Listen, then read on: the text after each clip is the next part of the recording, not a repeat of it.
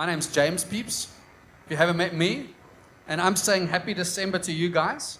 I can't say happy Christmas yet, because say happy December, because it's pretty cool that it's December. And when December rolls round, we do our Advent series here at City Hope Church, and Advent just means arrival. We sang a song just before in the set that's called Arrival. That's what Advent means, it's a Latin word. And what we do is, leading up to Christmas, where we've decided to celebrate Jesus' birth on the 25th of December, we want to make sure that such a momentous thing like the arrival of Jesus in the world isn't a passing thought, and we just do a sermon there on the 24th on Christmas Eve and call it good. But rather, fix our attention on Jesus in these weeks leading up. Slow down from the world. If you were here last week, we need a selah. We need a musical pause where we cut out from the busyness of life. Because how many of you are aware that the end of year is probably one of the busiest times of the year, as we try to squeeze in every end of year event, the friends we didn't see and now we feel bad, now we've got to squeeze them in, the life admin, everything gets squeezed in. And somehow what happens very often is we tick all of our boxes and then we miss Jesus, and we miss the opportunity to reflect on the arrival of Jesus. And so Advent is about us cutting back and paying attention to this most momentous thing. And as we look at Advent, we're thinking about something that we've heard of before in the arrival of Jesus. And so sometimes, because we sentimentally we know the one-liners, we've heard the verses, sometimes these things wash over us and we don't pay proper attention. We don't let it have a hold on our hearts. But this morning, as I was being dictated what I need to do by my 10-month-old Caleb, because I don't know if other parents in the room can relate, but he's in the phase now where I can't put him down, I can't lie down, I have to carry him literally all the time. And the moment I even think about putting him down, he cries. Even if I bend my knees and he's not aware, just like as you do that, I have to carry him literally everywhere. And he just points with his finger. So he's just a little dictator, and I'm the two of us. And he just points, and then I've got to take him there, and then he feels whatever the arbitrary thing is that's interesting him now. And this morning I was in the garden, and he was pointing at the tree that he always points at. Then we go to the tree, then he touches the tree. Like this for like a good 5 minutes. I'm not going to do it with you for as long as it really takes. And then he points at another bush and the braai, and then he kicks over the braai, then I'm going to pick up the braai. It's a whole routine. And then he gets to the bush that he's at for like a good 15 minutes. And I don't know what it is about this specific bush. There's no leaves. No, there are leaves. There's no flowers. It's just a plain old bush. But he loves this bush. And he shakes the leaves and he looks at it like he's never seen it before. And he's in awe and wonder. And he laughs and he giggles. And I'm like, what is this boy about, honestly? And what it reminds me of when I think about Advent is what we really need when we come to scriptures that we've actually seen before is we need eyes like a child that are capable of actually seeing the details that all of us take for granted. And I think if I could put on Caleb's perception for one day, it would be a wonder for me to be able to see things as if I've never seen them before and be in awe and wonder. And with Advent, that's what we want to be doing. We might be aware of these passages, but are we in awe of what Jesus has done? That's the goal. And so we're going to look at this and we pray that by the Spirit's power that we'll see things in these passages we've never seen before as He gives us spiritual eyes to discern that. And so I'm going to be in Matthew chapter 1. If you like to turn in your Bibles to there, you can turn to there, Matthew 1. If you'd like to follow in the Sky Bible, you can do that as well. And what I'm going to do is I'm just going to walk through the passage and lift out a few things before we get into our points. So Matthew 1 verse 18, it says, now the birth of Jesus Christ took place in this way. This is going to be from the father's side. I don't know if you know, the mother and the father often have a pretty different perspective on the day that the child is born. My wife's version of Caleb's birth and my version are very, very vastly different. And so here we're going to hear from Joseph's perspective. He's not really the father. We'll get into that later. But Joseph's perspective is here in Matthew. Luke's perspective is, Mary's perspective is in Luke. And so the birth of Jesus took place in this way. And that word birth is actually the same word that comes in Matthew 1:1, which is how the gospel opens when it says, the book of the genealogy of Jesus Christ, the son of David, the son of Abraham. Now, unlike many other religions where the arrival of the Savior happens within legend and mystical origins, what Matthew here is saying is our Savior, Jesus, actually arrives on the scene within the framework of human history. And you can read Matthew 1:1 at the genealogy, the forefathers of Jesus, and how he came down from that line, out from Abraham, that great man of faith, and out from the king's line of David. And in the annals of human history, unlike every other faith, Jesus, the Savior of the world, is born. And so that's where, when he makes the statement, now the birth of Jesus Christ took place in this way, he's saying, well, we've looked at the origins of Jesus as far as human history is concerned. Now let's look at the most immediate of his arriving on earth. And it says, now the birth of Jesus Christ took place in this way, when his mother Mary had been betrothed to Joseph. Big word, we don't really use that often, betrothed. We know about engagement. But in our day and age, people can be engaged and they can break it off, and there's no legal ramifications, just cool. They broke up. But in this day, to be betrothed was a legally binding agreement. So if you were betrothed, there was a 1-year situation where there was legal documents, and then the bride-to-be was with her parents, and they were under her watchful eye. And if you were to have to break off betrothal, you'd have to get a divorce. And so there was very specific terms for divorce, as it is in the Old Testament and as it is in this age. And one of those terms would be, naturally, if the bride-to-be were to, let's say, sleep with somebody outside of that betrothal, that would be grounds for not only can they be divorced, but they should be divorced. Now, with all that in mind, here comes the drama. Now, the birth of Jesus Christ took place in this way. It's pretty scandalous, because when his mother Mary had been betrothed to Joseph, very serious, before they came together. Right? What does that mean? That's a euphemism. Before they were able to consummate their marriage, do what married people do, right? Before they came together, she was found to be with child from the Holy Spirit. Now, I want you to put yourself in Joseph's shoes, right?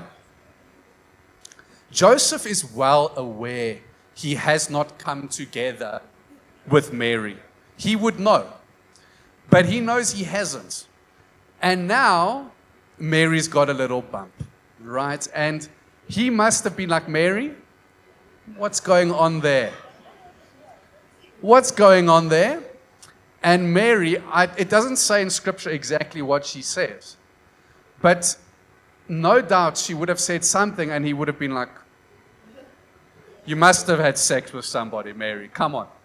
You can't fool me. We know how this thing works. We understand biology. They didn't have the word biology. They understand how this thing works. But Mary must have been like, no, it was God. It was God who made me pregnant. And so Joseph, it seems from what we can infer from Scripture, did not buy that story. I don't blame him, by the way, just so that you do know. It's one of those conversations that when we get to heaven, I want to hit playback and see the best marriage fight that ever happened in the history of the world. I'm pregnant by God. Yeah, sure. So it says this, that she was seen to be a child of the Holy Spirit. Verse 19. And her husband Joseph obviously did not believe this story. Being a just man and unwilling to put her to shame, resolved to divorce her quietly. Being a just man, meaning that what God says must go and justice demands in the law of God, she's got to be divorced. So being a just man, he resolves to divorce, but justice in the Bible often comes with mercy as well. If you're just the way that God is just, there's a compassion that he has. So he has to divorce her, but he doesn't want to put her to shame by going out to the courts and embarrassing Mary. So he resolves to do this thing under the books quietly so that she might not live a life of squander in Nazareth. Because please understand, this is a small town. And people can do maths. So they can count. You got married on this day, and 3 months later you have a child. It would have been a skanda, and she would have been shamed. So he resolves to divorce her quietly, being a just man. So that's so far the Christmas story. Yay, joy to the world. What a great Jerry Springer show this Christmas is, you know. And so nothing great to celebrate as yet. But that's verse 19. Verse 20 is a but God verse. God's about to come and speak into this mess. And he says, so it says, but as he, that's Joseph, as he considered these things, that's divorcing Mary, behold, an angel of the Lord appeared to him in a dream. Angels are very common in the days of Jesus. There's a big increase of angelic activity when the Messiah comes on the scene. Now, these angels are not these floaty things with wings that you often see depicted. There are winged angels. They are the seraphim, cherubim in heaven. They are with God. But the angels, the messengers that God sends, can be mistaken as another human being. According to the book of Hebrews, you may have even had them around for dinner and you did not realize it was an angel. Right? So angels were often very intimidating, human-like messengers, so big that most of the time they rock up, their first line is, do not fear, because they cause a lot of fear, and they themselves are the problem. They cause the fear. Now, as he luckily had an angel in a dream, right? So in a dream, the angel appears to him. An angel is a messenger from God. That's literally what it means in the Greek.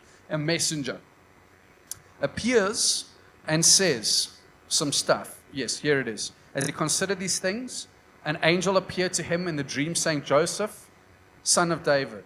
Just pause right there. I didn't say this at the 8. That's important. When it says son of David, David was not his father's name, just so that you do know. David is an ancestor of Joseph, a king, that out of that line was going to come a king one day that was going to rule even better than David the king, the Messiah, Jesus. So when the angel says, Joseph, son of David, he's calling him to remember something of an ancient promise about a king that was going to be born. Just log that. It says, son of David, do not fear or don't shrink back from taking Mary to be your wife. For what's conceived in her is of the Holy Spirit. Right? He confirms that theory. Verse 21, she will bear a son. You shall call his name Jesus, for he will save his people from their sins. And then verse 22 says, all this took place to fulfill what the Lord had spoken by the prophet Isaiah. Verse 23, behold, the virgin shall conceive and bear a son, and they shall call his name Emmanuel. Right, so this is insane, because the angel rocks up there and says, please, it's not what it looks like. She did not have a side piece, and she didn't have an affair. This is a thing that God did, and I want you to remember, this is a thing that concerns the promised King of Kings who would come. So marry her. Just carry on with life, marry her. This is part of God's plans and purposes. And so the angel reminds them of this statement from Isaiah, and there's two crazy promises, and those are going to be my two headings for today. There was one promise about the virgin birth, which is extremely significant, and the promise of God dwelling with us, extremely significant. So firstly, the promise of the virgin birth. Now, I understand the fact that we don't hear lots of sermons about the virgin birth. In fact, I can't remember one in this church. Maybe there was one many, many years ago. But this is extremely significant in our faith. So significant that the early church, when they wrote what's called the Apostles' Creed, which is an early church's summary of what Christians must believe. It's very concise. They don't write a lot in there. And yet this made the cut. It says, I believe in Jesus Christ, his only Son, our Lord, who was conceived of the Holy Spirit and born of the Virgin Mary. This is extremely important, to the point that they thought if you don't believe this, you're not a Christian. Now, let's take a look at why is this significant. Well, I'm going to take you through just 5 things that I think are significant about that. The first reason why the significance of the virgin birth is that it shows us that God keeps his promises.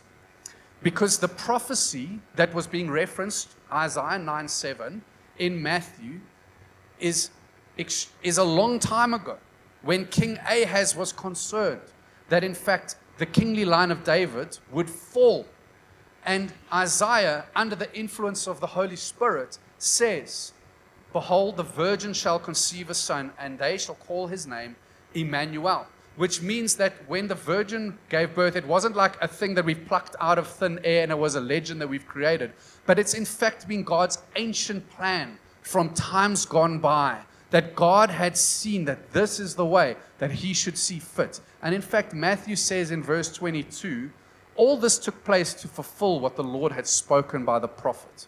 And if you read the Gospel of Matthew, you'll be astounded at the number of Old Testament references. I believe it's over 50 references directly to the Old Testament, over 70 that are inferred. And a lot of the time you'll read all this took place to fulfill what was written in the scriptures or what was said by the prophet.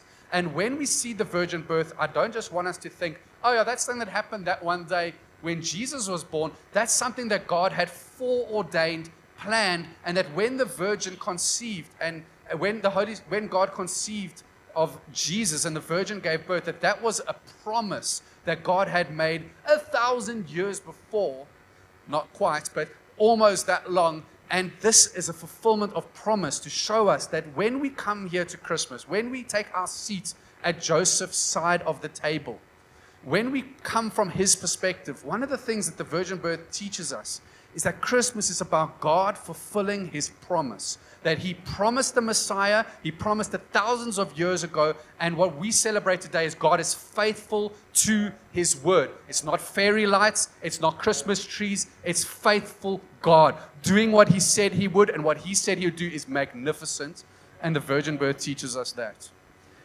The second thing that I want to say it teaches us is that Jesus is God's own son. This is so important. If this doctrine of Jesus being God's own son doesn't stand, we don't have a Christian faith. But this has to be in place by the virgin birth. Understand that what we see here is that Joseph is not the dad of Jesus. Yes, he's married to Mary, but he's not the father of Jesus. In fact, the Bible's careful to make that point. In Matthew chapter 2, verse 13, Joseph is being addressed, and it says, "Rise and take the child and his mother," that's Mary, "and flee to Egypt." Why does it not say take your child and your wife and flee to Egypt? Because the point is being made here, and it happens again 4 verses later in Matthew chapter 2, and it happens again throughout, that please understand, this son was not born from Joseph, because the purposes of this child is not, you're not going to be Joseph Jr. This is the Son of God alone. And guess what? There's no other faith out there that claims this. Every other faith has many different religious teachers that have arose from many circumstances, but we have a unique claim that Jesus, who is our Savior, was God's very own Son. And we see this in other parts of the scriptures as well. We see Jesus understanding this very concept. Now, let's first go to the naming thing. In verse 21 of the passage we were looking at, it says, "She shall bear a son, you shall call his name Jesus." And for parents, we get to name our kids. We have authority over them. We created them. But Joseph did not create Jesus. And so God comes and speaks and says, guess what? That's my son. You will call him Jesus. I'm giving him the name because he's my son. And that's what God says. In fact, he does it also with John the Baptist. There's times where God says, nope, this shall be his name. And God is making a very clear statement. This is my son, Jesus. And Jesus knows this, by the way. There was an incident in Luke chapter 2 where Jesus is 12 years old and goes away. Well, he doesn't get lost. He's not lost, but the parents think he's lost. The parents can't find him. And I'm sure they were very, very anxious about where this boy is. And eventually they find the guy. I almost call him a brat, but that would be blasphemous. They find this little boy that I'm sure that they were irritated with in the temple. And can you imagine, as a parent, you've been looking everywhere, and here he is just chilling in the temple. And he says to them, why are you looking for me? Did you not know that I must be in my Father's house? My Father's house. My Father is not Joseph, and that's not my house. My house is the temple where God lives. I would have been like, Jesus, don't get all theological with me. Go straight to your room. I don't want to hear another omnipotent word from your mouth. I would have been livid with him. He's always bloody right, Jesus. I'm much happier just parenting a sinner personally. So yeah, that's Jesus. Jesus knows who his Father is, and it ain't Joseph. It's the God in heaven. And so when we come to this stage and we sit around the Christmas table from Joseph's perspective, we learn something. That Christmas is not actually about a child being born, so much as it's about a son being given by the Father.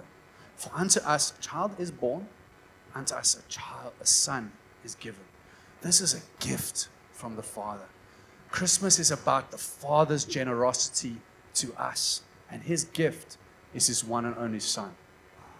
And we learn it from the virgin birth. And the third thing is that we learn from the virgin birth that our God is a supernatural God. If you're going to be one of those people that tries to explain away the miracles in the Bible and guts out the supernatural, you're going to have a hard time. There's not going to be much Bible left for you to read, because the claim of the Bible from beginning to end is that our God is God. He does what only God can do. That the Bible is not a book about how to live a good life.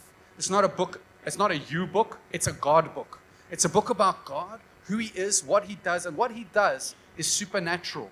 He made everything by the power of his mouth.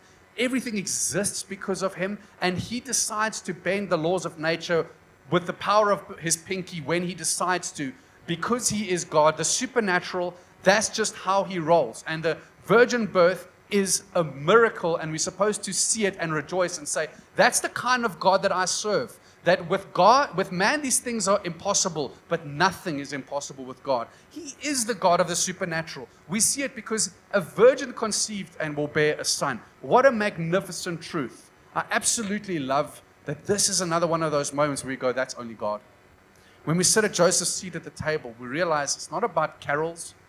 It's not about all the frilly stuff on the side.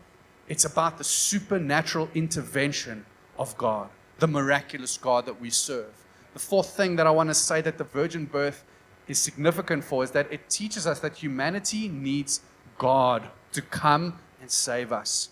It's apparent from the fact that we couldn't produce our own Savior, that our sin is so horrendous and our corruption so complete that we can't find our way to God. We can't seek him out and somehow get our way to him, but rather God had to come down, be conceived of God. Jesus had to come down and save and rescue us from the mess that we have found ourselves in, to such a degree that what we find at the end of the day, that Christmas is a very awesome thing to celebrate, because it tells us that it's not about the get-togethers, it's not about the jingles, it's about the fact that we were lost, we were dead in our trespasses and sins, we had no hope, we were completely defiled by sin with absolutely no outset of knowing God, loving him, but yet in the midst of that, Christmas is about, but God came down, he dirtied himself from glory to dirt to a manger, dirtied himself, put on skin for the likes of us to come to the Father. Hallelujah, praise his name. And that's what the virgin birth teaches us. Fifth thing is this, that the virgin birth teaches us Jesus is truly divine and truly human. He was conceived of God, divine, born of a mother, human. These two things together, if we don't have them, we don't have a Savior. Now, Jesus was human, and when I say human, he wasn't 50%. He was 100% human. It says, I'm just going to run you through some scriptures. You can look at up the references on the right at home, but he grew in strength, wisdom, and stature. He learned obedience through what he suffered. He drank, slept, grew tired. He became thirsty, hungry. He felt physically weak. He was born of a mother. Those are things that are essentially human. He was dependent. He was just, in some respects, like you and me. But on the other hand, Jesus defies the normal categories that we know about humanity, Because Jesus, at the very same moment as all those things were true, he was completely and fully and truly God himself. That he did things that displayed that he was God. He claimed to be God. And at the end of the day, he was God from before he took on flesh, while he took on flesh, after he took on flesh. He's been God, is God, will be God forever and ever. But what we need to understand about this putting on flesh or putting on skin bit is that he actually added humanity onto his divinity. That at no point did he subtract from his divinity or godliness, but he added onto that limitation. He didn't abandon his godliness, he limited his godliness by putting on skin. But this is really important because if he wasn't human, he couldn't stand in our place at the cross. He couldn't atone for our sins. He can't relate to our weakness. But if he's not God, he couldn't defeat sin, death, and the devil. What we needed was not a human to come and be a prophet like the likes of Muhammad. What we also didn't need was just a God in heaven. What we needed was the God-man. And if you don't have the God-man, you don't have salvation that gets gifted to you. Every other religion is like, you do this, you do that. I'm going to point you to the way.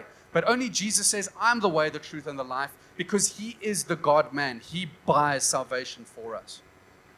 And that's only possible because of divine conception, human birth. So without the virgin birth, we just don't have a Christian faith. So it's very significant. But there was another great promise made, and that was the promise of God with us. And I've just been speaking about that with the divine and human thing. The promise comes, behold, the virgin shall conceive, bear a son. They shall call his name Emmanuel, which means God with us. This is so massive. John chapter 1 has one of the most profound statements on this. It says that the Word became flesh. And that word is a capital W that's speaking about Jesus, the Logos.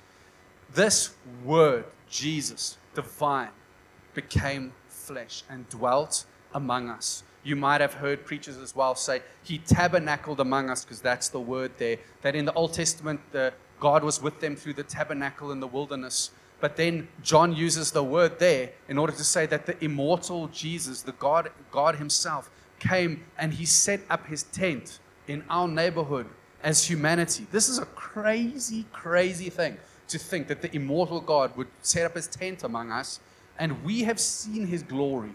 Glory as the only Son from the Father, full of grace and truth. And that word that he put on flesh, the word became flesh, is a significant one. In Greek, we've got two words that we use for body. Soma, which is the glorified, dignified body, like the gladiators. And then we have sarx, which is this word, which means our bones, meat, and flesh, our bowels and smells. And it says Jesus condescended from heaven immortal and put on smelly skin and identified like you and me. This is a crazy, crazy, crazy truth. So crazy that I want us to meditate on it just a little bit. That in the spirit of Advent, with the time that we have left, I just want us to meditate or think about this truth that God dwelt among us, like Caleb touching that tree for the millionth time and seeing something amazing in it. I'm praying that as we meditate on the lyrics of Arrival, which I believe is an amazing song, that something will log in our heart that Jesus is worthy of worship because he dwelt among us. So I'm going to read some of these lyrics to you that we've been singing. We sang, who is God that he would take our frame, the artisan inside the paint. I want you to think about that God, Jesus, created everything that was. He's the artisan, he's the artist that created everything by the power of who he was. And one day he decided he's going to climb inside the paint that he created.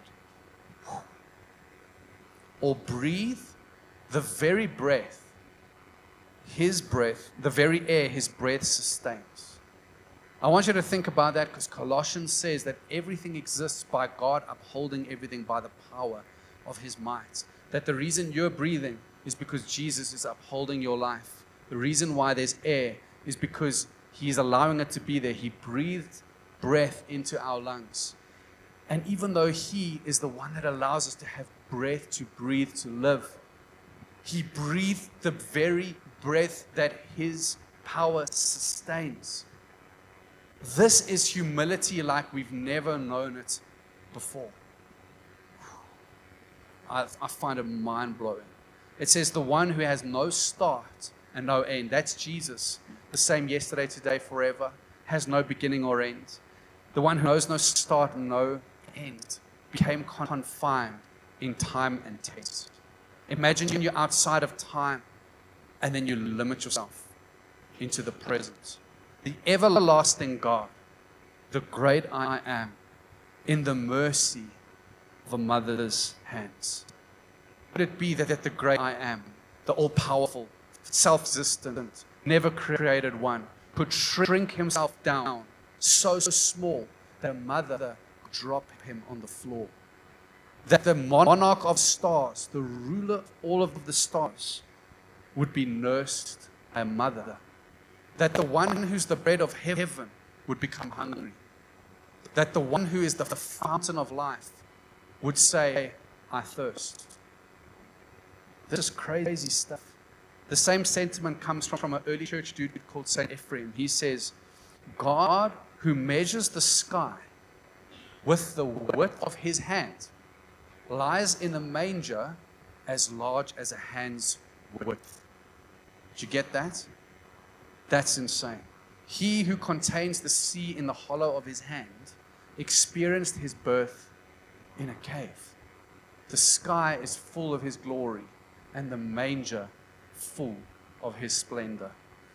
This is crazy. It says, in the song we were singing, come, let us hail his arrival, the God of creation. Royalty, King of kings, robed in the flesh he created. Jesus the Maker has made himself known. All hail the infinite infant. The infinite infant God.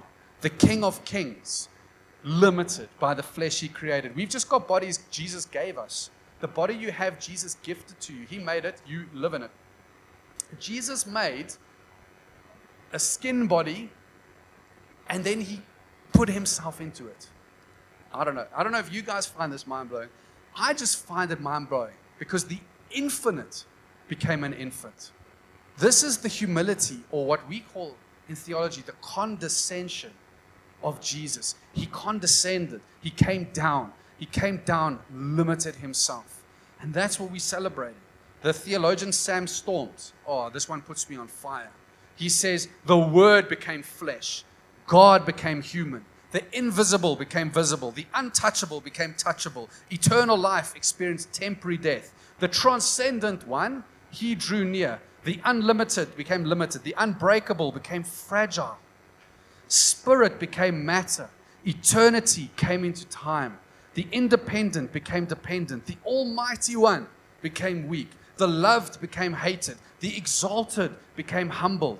Glory himself was subjected to shame. Fame turned to obscurity. From inexpressible joy to unimaginable grief. From a throne to a cross. From a ruler to being ruled. From power to weakness. I want us just to look at that quote and understand that we must reorient ourselves around this time, that we don't get caught up in the frivolous stuff of Christmas, but we look at that quote and we say, that's what it's about. It's about the one who went from a throne, then he came to a cross. It's about the unlimited one making himself limited. It's about Jesus condescending for our sake and for our benefits. It's the incarnation. Jesus putting on flesh. That's what it's all about. But even for us, as we know that in our heads, Alexander Origen from Alexandria, he says this, does it profit us that Christ was born of Mary in Bethlehem if he is not born also by faith in our soul? Many of our family members this Christmas are going to have some decorations and they're going to celebrate the fact that Mary gave birth to a son, and it's all for nothing because Jesus is not born in their heart by faith. And that is the biggest waste of time. If Jesus is not born in your heart by faith, don't worry about the carols. Don't worry about the decorations, because those are just frivolous things. The real heart of the matter is Jesus came and entered in this world so that he can live in your heart by faith. And that's the key. So I want to open up the invitation to anyone here in this gathering that might be hearing this message and thinking, I don't think of myself as a Christian. Do you believe in the claims that we've been saying today? Do you believe in Jesus? That he came down, that he was God himself, that he came, condescended, died as a human, was raised again, defeated death and the grave? Because if you do, there's an invitation that Jesus has for you in Revelation 3:20. He says, if I stand at the door and knock, if anyone hears my voice and opens the door, I will come in and eat with him and him with me. There's a seat for you at the Christmas table as well. The seat is there because of what Jesus has done. All we need to do is repent. That means turn from our ways, face Jesus, and give our all to him, because he gave his all for us. And by faith, Jesus will be born for us in our soul. But I also want to throw out a challenge. That was for those of you who might not say you're a Christian. For those of us who do say we're Christians, I want to throw out the challenge that yes, Jesus, the miracle is that the infinite became finite, that Jesus came down. But Jesus has chosen not only to reveal himself through his Son, although he did it perfectly, he's chosen to reveal himself in this world through you and through me. That Jesus has chosen to take up residence through the Holy Spirit in you and me, and that we're the only Bible some people are going to read this Christmas. And God really wants us to be his ambassadors, his representatives, his mouthpieces. That where we go and what we do is a display port that shows Jesus is well alive. He's alive in me, and I live to proclaim it. And so I want to stir us. I want to stir us on that. What did I say? I've got a bunch of stirring things. That we would be caring for finding the lost, to heal the broken, to feed the hungry, release the prisoner, to build this nation, to encourage the weary, to befriend the friendless, to stir the stagnant, to bring peace where there's war, to strengthen the weak, to bring comfort to the distressed, to defend the marginalized, embrace the outcast, embolden the fearful, bring hope to the forlorn. Because what's at stake is that people need their seat with Jesus. And part of how that's going to happen is you and me, his mouthpieces. And so this Christmas, I want us just to be emboldened in the area of family, because that's where we are probably going to end up. Not all of us love Christmas. Some of us don't have a great Christmas table vibe going on. But the big deal is Jesus has a table open, and that's the one that matters. God's calling us to be active in having people come to that table. And so as we conclude today, and we think about, as we sat in Joseph's seat on the table, we found that the virgin birth, absolutely vital. Teaches us a lot about, without this, we can't have a Christian faith. But also we learned that God dwelt among us. The band can join me, by the way. That God dwelt among us. That he was truly man and truly human. He was Emmanuel, God with us. That baby in the manger was the God-man, so that he could live on our behalf, that he could die, be resurrected, and we could be saved. What a wonderful truth. But it all starts, just like Sierra taught us when she was leading worship earlier, it all started with when Jesus was born. And so we want to reflect on these words from Arrival and sing them back. Will you stand with me as we choose to respond with Arrival? I want these words to become a song in our hearts, that the one who holds the stars in the creases of his hands, that's how powerful he is the one who holds my heart like a mother once held his. That the one who knows what lies when space has run its course. You know how we think of space as eternal, like never-ending infinite? Jesus knows when space has run its course, and he knows what lies. He's the one that embraced a baby's mind. Now I can know my God. God embraced our frame when he graced the world that he made. All hail the divine in a manger. Love embraced our fate when the playwright took the stage. All hail the arrival of our Maker. And so these words are profound. And this mystery is profound. And so in honor of that, let's lift up praise to the only one who's worthy. The unimaginable actually happened. The incomprehensible actually transpired. that the infinite became finite. All hail him. And so we're going to say, all hail King Jesus. We're going to say that that baby in the manger, that's the King of Kings. That's the Lord of Lords, the one that was in a mother's arms. That was the Savior of the world who knows the beginning from the end. That's the eternal great I am. And so if that's the case, and if you believe that in your heart, it's time to lift up our hands, lift up our voices, and worship him as the only one worthy. Let's do that.